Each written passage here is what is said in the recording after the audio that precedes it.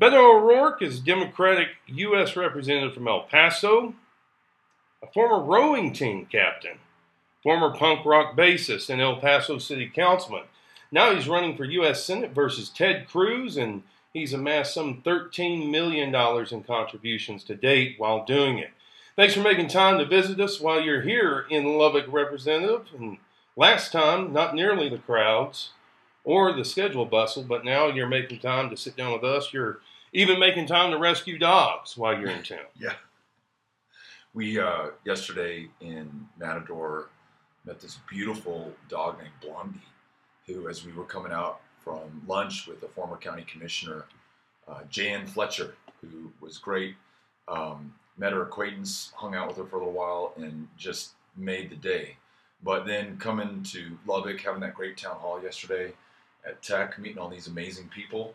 That was more of a city hall than a town hall, given the crowd. That was amazing. We did not know what to expect, and as you said, last time we were in Lubbock, we saw nowhere near that kind of turnout. But this is my 6th visit to Lubbock, our 5th town hall, and every time I learn a little bit more, meet new friends, and then those friends reach out to their family members and classmates and colleagues and say, hey, just come out and hear this guy out, or share with him what's on your mind. And people did. So thank you for spending some time with us. Well, I'm just glad to be here. Glad to be in the show. So tell me, literature major, Columbia, favorite book? The Odyssey. Absolutely. And then reading, and I'm not smart enough to have done it on my own, only with the help of a great professor. I was able to read Ulysses by James Joyce, which of course is this same story just told in what was then modern times, set in Ireland. That blew me away, and it was just amazing. And I think the ability to tell the stories of our lives, what's going on, and connect with other people, that's part of being human. And so my parents, deeply disappointed in me. They were taking out loans. They knew I was taking out loans. I had a work-study job. Why would we all go through this sacrifice so you could read books? You can do that on your own time. Learn how to be an engineer, or a doctor, or an attorney, or an accountant.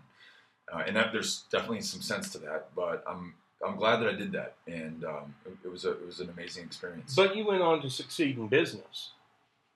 I got lucky. So I graduated with this English degree from Columbia in 1995, just as the internet and the web are taking off.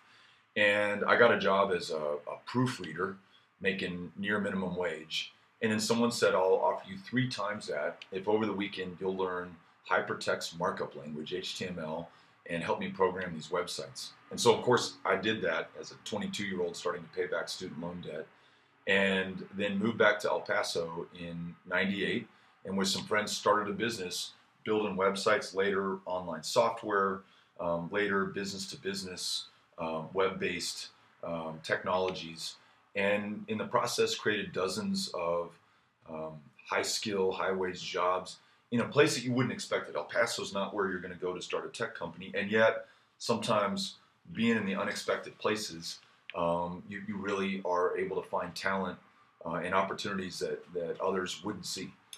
This is an unexpected place, this campaign, for many. The New York Times, about a week ago, wrote, I believe the name of the story, the title, was Ted Cruz is facing an unusual challenge, a formidably funded Democrat.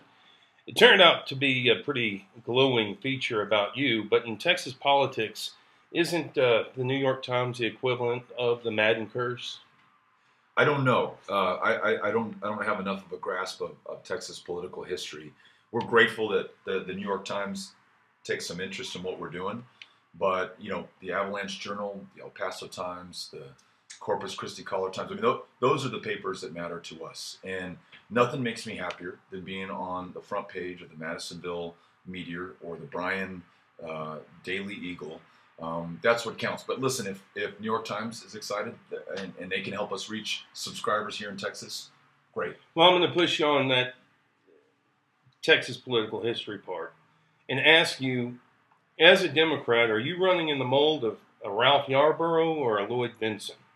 Because the question is beginning to emerge is, Is Beto, may I just call you Beto? Yeah, of course. Is Beto going to have the entire Democratic Party behind him, or is his support just going to be the tired old, largely, uh, a base that largely consists of white liberals who hate Donald Trump?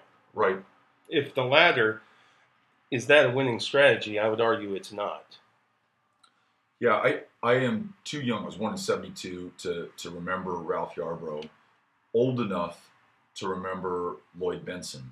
And in 1988, when he ran, I was 16 years old. And his demeanor, his civility, the dignity with which he carried himself, and the fact that I really got the sense that every single one of us mattered. Didn't care if you were a Democrat, if you were a Republican. And talking to those, although Senator Bentsen is gone now, talking to those who were part of those campaigns, and they said, we would fly into Lubbock and we would hold meetings here, but then we would be in Tulia, we would be in Matador, we would go up to Amarillo, we'd be in Canyon. We would use this as a hub, the hub city, to connect with the people who hadn't seen maybe their member of Congress or a statewide candidate in a long time. And I'm struck by the fact that so often I am told that. We were in Archer City and someone said, we haven't seen somebody in decades. We were in Atlanta, Texas. They haven't seen their member of Congress ever because the district is so gerrymandered. That member of Congress never has to go 2 hours east to Atlanta.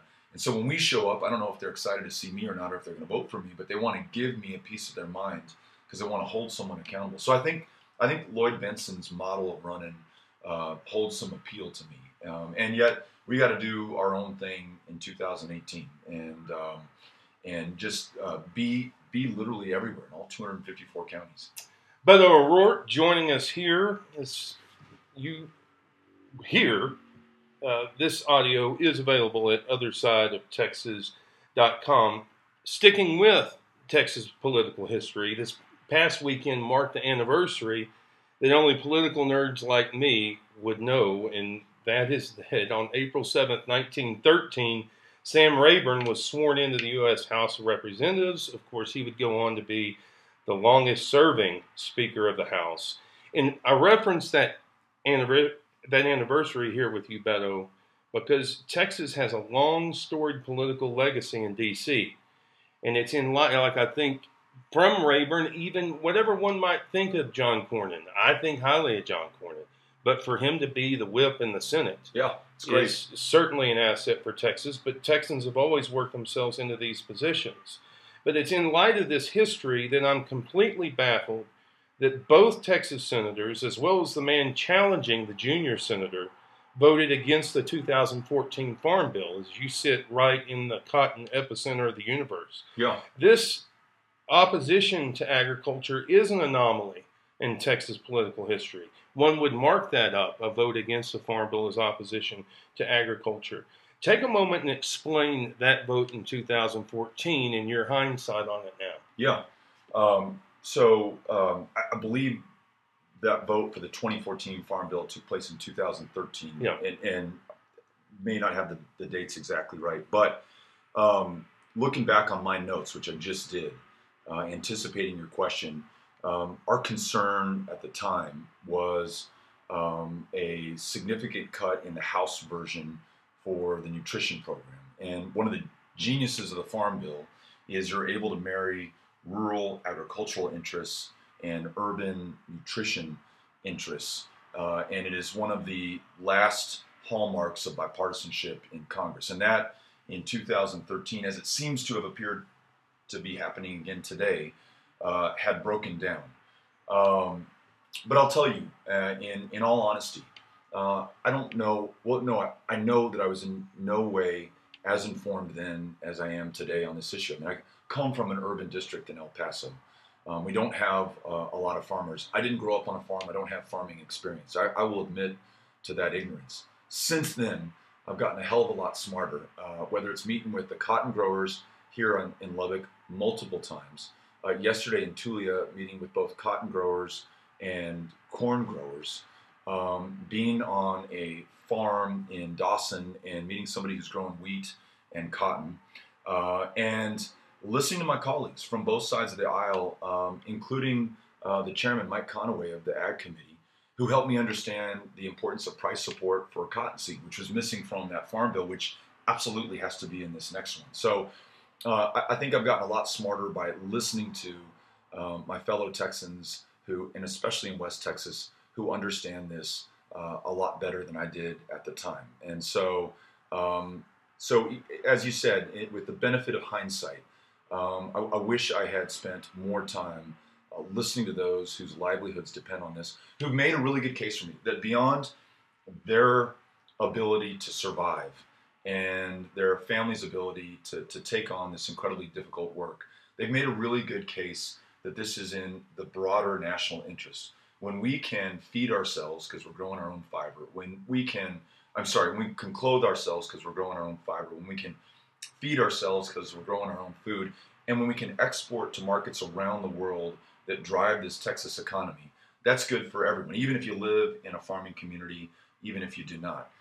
So I think I have a much different perspective on this now. I'm getting smarter. I'm not where I want to be yet, but that's why we're spending so much time in West Texas and in farming communities to learn from those who do understand this. You're close enough to the situation that you have a broad idea of what the general farm bill is going to be written up as.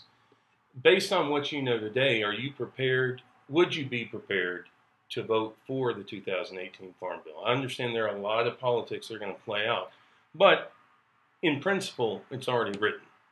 Right. The answer is yes. In principle, conceptually, yes, I want to be there to support that Farm Bill. I want to be more involved. I'm not on the committee of jurisdiction. I'm on House Armed Services and House Veterans Affairs. I'd love to be more involved in the discussion about how we satisfy both the need to make sure that these farmers living on the thinnest of margins, who are really struggling. And I just met two young farmers, one who just graduated from college, another who's in his last year at West Texas A&M University in Canyon. And they said, we're coming back to a livelihood really because this is how we were raised. We know it's the right thing to do. We have no expectation that we're going to even be able to make ends meet. And my wife and I, he just got married, are having the discussion right now, does she go back to work instead of raising our kids so that we have the income to support what we're doing to pay that note to the banker? I want to jump in, and the reason I brought this up is to grill you a little bit, because to be fair, and people who are familiar with me know that I've certainly grilled your opponent, who, I've cited how he didn't, not only did he oppose the Farm Bill, he procedurally blocked it in 2014. But he's bent in a lot of ways since that time, and he's begun to show signs. Do you think that it's credible, the movement that Ted Cruz has made in agriculture? I don't know enough about the positions he's taken on this to give you an intelligent answer. And to your point earlier, I would hope that Ted Cruz, John Cornyn, myself, all 38 members of the Texas delegation can get around a farm bill that we can support and that we can make better. And so, though Cruz and I are both running for the same position of public trust, I don't think we have to be opposed to each other on this one. And if we can work together to the common interest of Texas and the farmers of Texas, let's do it. And let's not let this be a point of division for either of us or for the state. Let's get in with Cruz. Why should Republicans be disappointed with Ted Cruz? I think our two records of service offer a helpful contrast. We were both elected in 2012, he to the Senate, I to the House. In that time, I've held 93 town hall meetings in El Paso. And I don't mean like captive audience town hall meetings at the factory with just the school teachers, with just this interest group or the other. Big public town halls, all comers welcome, no holds barred. And not always easy. And I'll tell you, Jay, I go into those town halls with a little bit of fear in my belly, because I'm going to face the people who put me into this position and account for myself. That has made me a better representative. That's given me ideas with which I can run legislation that I've literally been able to introduce, and a bullshit check on me coming back and saying, you know what, I couldn't get this bill passed because those darn Republicans stood in my way. I know my constituents won't stand for that. They'll say, find the Republican who can help you get that thing done. And we have.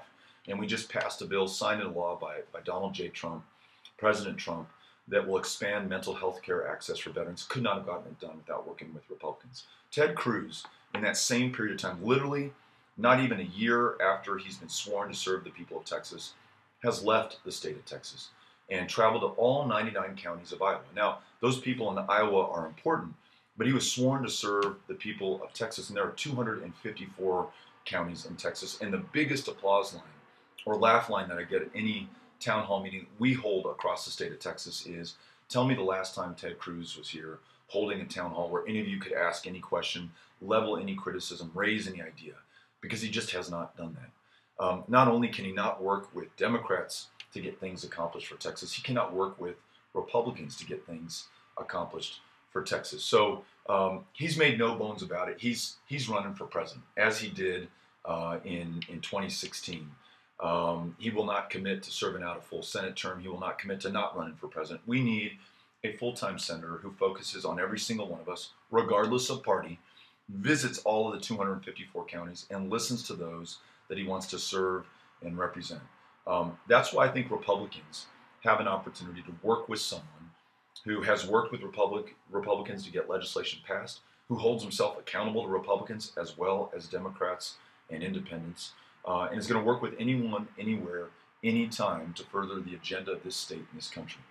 Beto O'Rourke joining us here on Other Side of Texas. The name Beto. I've been surprised that the first day after the primaries, I was surprised to see the Cruz crew go after you based on your name. Right. Of anything to hit you on day one, and certainly there's a lot of contrast between the respective platforms and the parties. It was your name, surprising to me, because the implication seems to be, here's a contrived politician, contrived from the name up, which, with all due respect to the junior senator, is a hell of an argument for someone to make whose name is Rafael Cruz. Tell me what you made of those beginning assaults in the campaign, and will it remain that way? Will we just go after each other's names?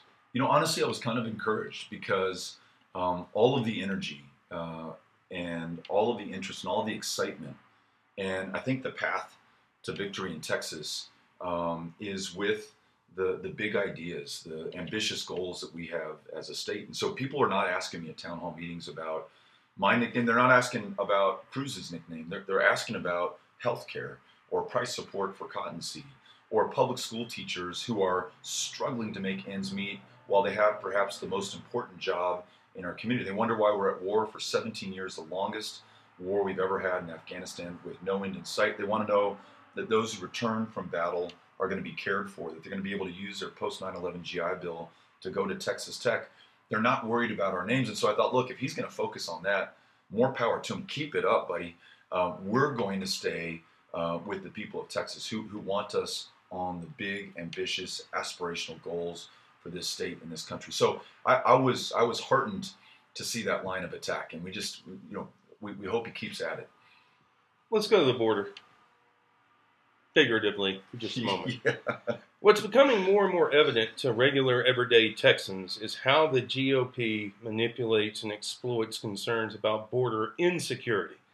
A great proof of this came last week or over the past couple of weeks, when the quote-unquote caravan claims emerged, that there was a huge caravan of migrants at this point crossing into Mexico and headed towards the border. This eventuated with the presidential order to send National Guard to the border, but along the way, there were folks like Breitbart, Texas, Brandon Darby, calling out the silliness of the caravan concerns. And in many ways, it was Darby hollering into a hurricane because of the hysteria that had been whipped up at that point. That's the GOP side. Now, Beto, on the Democratic side, there's claims of border security, that the border is secure, which to me is as much nonsense as the GOP side, especially if one's scope of the border includes the brutal conditions in northern Mexico. Now, you've made arguments that certainly imply or say straightforward that the border is safe. Have I given a fair assessment there? And how can one say that the border is safe? Yeah. I don't think I've ever said the border is safe. I think I've said the border is as safe as it has been in our lifetimes. And let's just stick with the facts. On our side, Correct. Yeah. not on the Mexican side. That's right. Okay.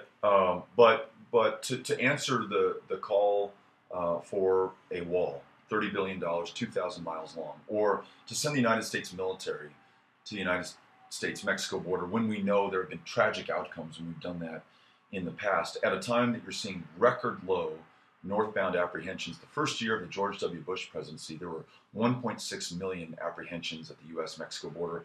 Last year, just a little over 300,000. It doesn't mean that the border is safe, period.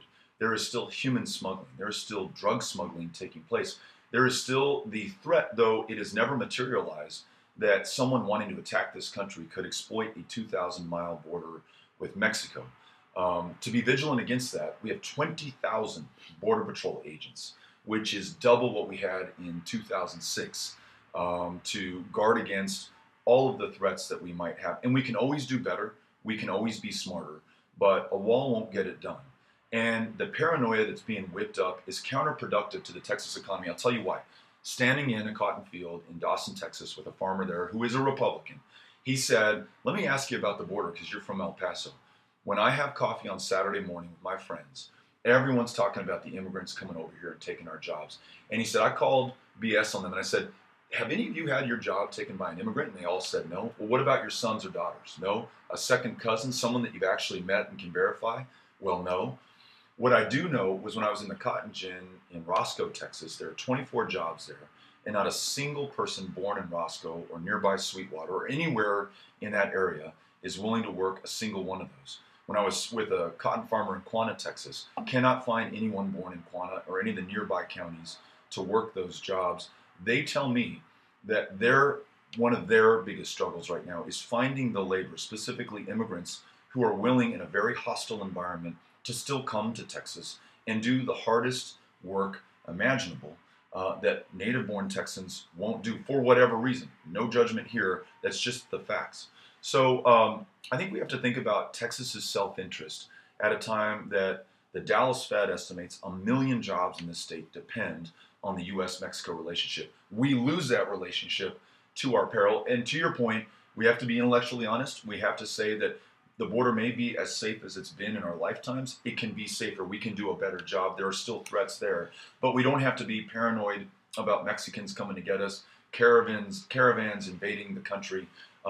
Let's be honest about these issues. Well, look, I graduated in 1997 in Hale County. And in the 90s to now, well, at that time, I went to school with migrants.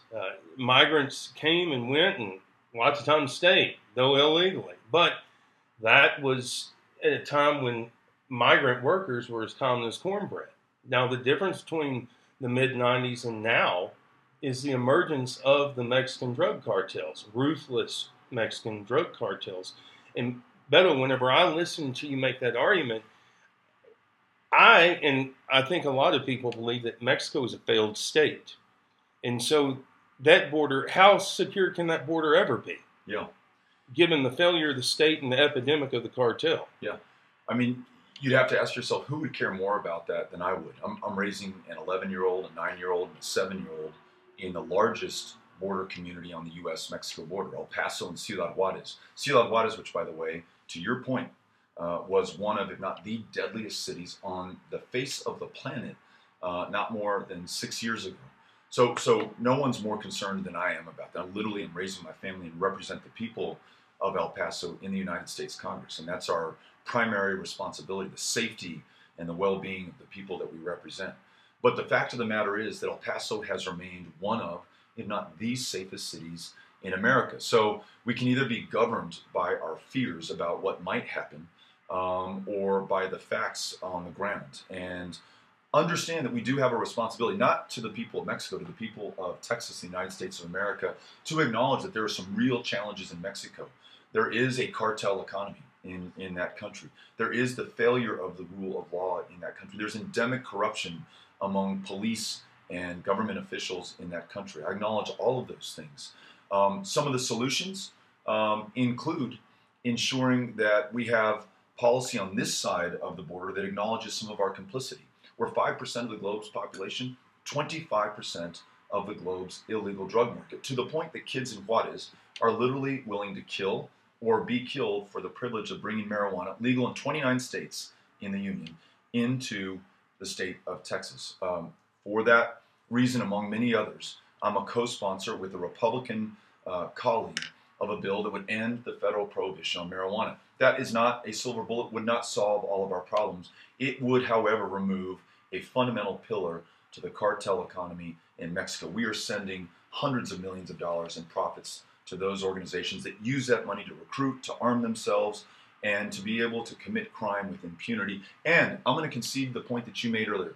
We were in Martin County 2 weeks ago meeting with the sheriff of Martin County. Sorry, 2 days ago, meeting with the sheriff of Martin County. He said, I have 2 MS-13 gang members in my jail right now. He said, I'm really concerned about this, Beto. So I'm not going to say that there is not a threat or reason to be concerned. I just think that we can do this in a much more rational, sane way than the rhetoric that dominates today would suggest. Back to the point, though, about your base and whether it's going to be the whole Democratic Party or just white liberals who hate Trump. There are Democrats, and I think this is what gets a lot of people's consternation, is there are Democrats who won't even have heard a word you just said in a pragmatic sense. For them, the border is a larger, and I'm going to characterize this, and you may disagree, but this is how I believe it to be true. The border is a difficult issue for a party that has completely and totally embraced diversity at all costs, inclusion at all costs, because the border, just by definition, is exclusionary. You have to exclude people. That's right. And I think for liberals, that's the hang up with the border, that we can't just express humanitarianism at all costs and exclude some people. Yeah. And you know what? And I'll tell you, I can do a better job on that. And my wife, actually, Amy, who's a lot smarter than I am and has a lot more common sense, has said, hey, Beth, I really think it's important that beyond talking about the fact that many, if not most of those who are coming to the border now at record low levels of apprehension are kids and young families from Central America. And we need to make sure they follow an asylum law that we have for asylum seekers. And if they don't qualify, they need to go back to their country of origin. That is the rule of law. And it is the distinction between the United States of America and the Republic of Mexico. They, unfortunately, do not have rule of law in that country. And we don't want to succumb to that. So I'm with you on this. I think we have to be intellectually honest and talk about the fact that border has a purpose. And it is the line that not just joins us with Mexico in many positive ways, but also separates us from the rest of the world. And that both of those things, as hard as they are to hold in our heads at the same time, have to be honored. The opportunity, I guess, is that Texas, of all states in the union, we are the most diverse state. We are the defining immigrant story. We should be the ones to lead the way in the national conversation about immigration. And it should be Jay Leeson at the table. It should be Beto O'Rourke. It should be folks who have different perspectives and come to different conclusions having the conversation. I'll tell you what doesn't work. When they began this debate in the Senate 8 weeks ago, and specific to Dreamers and DACA, 98 senators showed up to work that day. 97 voted to begin the debate and the discussion, which obligated not a single one of them to a specific conclusion. One senator, and it was our junior senator from the state of Texas, voted no. Inexplicably. Not only should we have a seat at the table when immigration comes up and border security comes up, we should be leading the conversation for the country. Today, we are not doing that. I see a couple of staffers getting jittery, so a couple more minutes here, and we'll get you on your way. How have you worked? People will call you a maverick on the Hill. How have you worked with the delegation, and how have you worked with Greg Abbott, governor of Texas specifically? So with John Cornyn, I've been able to introduce legislation specifically on the border. So we can meet legitimate concerns at the border with walls and military presence and rhetoric that seeks to scare and incite fear, or we can be common sense and rational about it. John Cornyn, Republican, Beto O'Rourke, Democrat, Senate, House, bipartisan, bicameral, introduced legislation that would improve funding and resources and infrastructure at our ports of entry, because 99% of everything that comes into this country, including the state of Texas, comes through ports of entry. The legitimate goods and trade and travelers, and those things that we don't want in this country. And so Cornyn and I came to the common sense conclusion that if we have more customs officers, if we facilitate more legitimate trade upon which the economy of Texas depends, more legitimate travel, which especially border communities depend. Mexican nationals spend $1.5 billion in the El Paso economy every year. My mom was a small business owner, had a furniture store. Half her sales were to Mexican nationals. If we do that, not only are we going to help drive the Texas economy and see greater employment, we are going to help make us more secure because we'll have a better idea of who and what is coming into this country. So I have a good working relationship with the senator. I've been to visit the governor in the Capitol. Unfortunately, schedules didn't work out. He wasn't able to be at those meetings, but I met with his chief of staff and his team. Could not be nicer people. Again, we may not see eye to eye on sending DPS to the border, but I wanted to make sure he heard our perspective from El Paso. And when he came to Washington, D.C. To advocate for Texas after Harvey, I was sure to meet with him there and make sure that we, all 38 of us, the 2 U.S. senators, the 36 members of the House delegation, and Governor Abbott, that we were all on the same team. So we'll work with anyone, and we have to, actually. That's what Texans want us to do. The hardest, hardcore yellow dog Democrat that I'll meet at these town hall meetings, they'll say, why can't you all just work together? Like, I'm a Democrat, and I want, our point of view to prevail, but for gosh sakes, please work with the other side. So we got to do that. I would put down a great deal of money that says that you're going to vote for Andrew White for governor. And I say that because of your family's relationships with the Whites. And I don't know if you're personal friends with them, but you seem to be much more in an Andrew White mode than the others. I haven't actually made a decision yet, and I've met Andrew and Lupe about the same number of times, maybe a half dozen times each. And there's a real contrast there, and I think that's a good thing. I mean, it's, as I think you believe, competition only improves the final product or service, and having a competition of ideas, of record, of service, it's good for that primary runoff. It's going to be good for Ted Cruz and I and the voters of Texas, all 28 million people in Texas, for this U.S. Senate race. So I'm looking forward to the competition. I sure would love to see a debate, though, because I like you, although you may not be voting in the Democratic primary, I want to make an informed decision. And right now, I just don't have, beyond their ads and their press statements and meeting them personally, I don't have a good enough idea about what they stand for and what the difference is. So let's hope that there's a debate. Let's have the debate in Lubbock.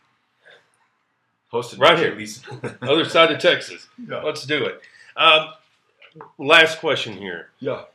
People, smart people, who don't look at this race in a partisan way, but look at it just on the pragmatic terms, will say Beto O'Rourke cannot win that campaign because there is no Democratic infrastructure in Texas. There is an opposition party in Texas, and it's called the federal courts, but no other opposition party of which to speak. That to say, I've heard people refer to you as a 2018 JFK in the Democratic Party, that you're engaging people who were not engaged otherwise. You've got people who will likely vote for you and not tell anybody that they voted for you. On those terms, and I'm going to compliment you and critique you at the same time, you seem to be more of a Goldwater figure to me, that if you lost badly in this race, you will have certainly set forward an infrastructure that could bring forward Reagan's. Even though I'm speaking in GOP terms, Sure. But I'm trying to parallel it to a Democratic Party in Texas. You think you're a Goldwater here?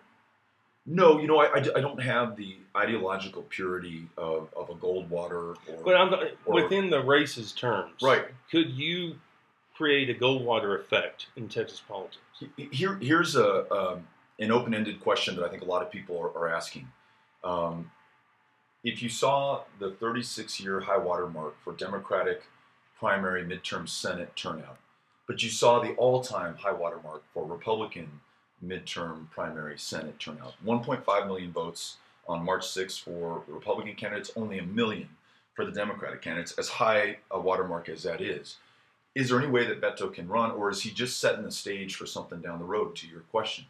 But I wonder, and you'll know, and we should be able to do the research, when John Tower was running, I'm confident that if you added up all the Democratic primary votes, they far exceeded the Republican primary votes, because in most of the counties of Texas, if you were going to select your justice of the peace, your county commissioner, your county judge, you were going to vote in the Democratic primary. You were left free, however, in November to vote for the Republican statewide candidate.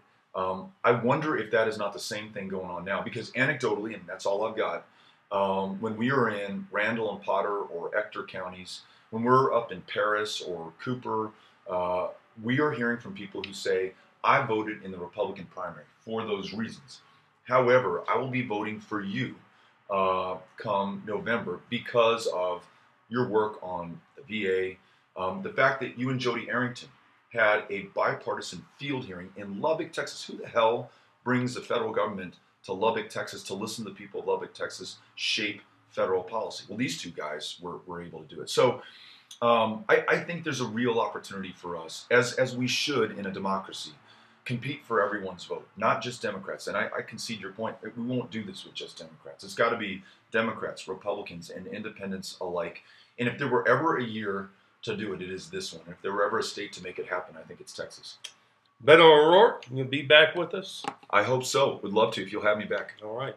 Thank you for the time. Yeah, grateful.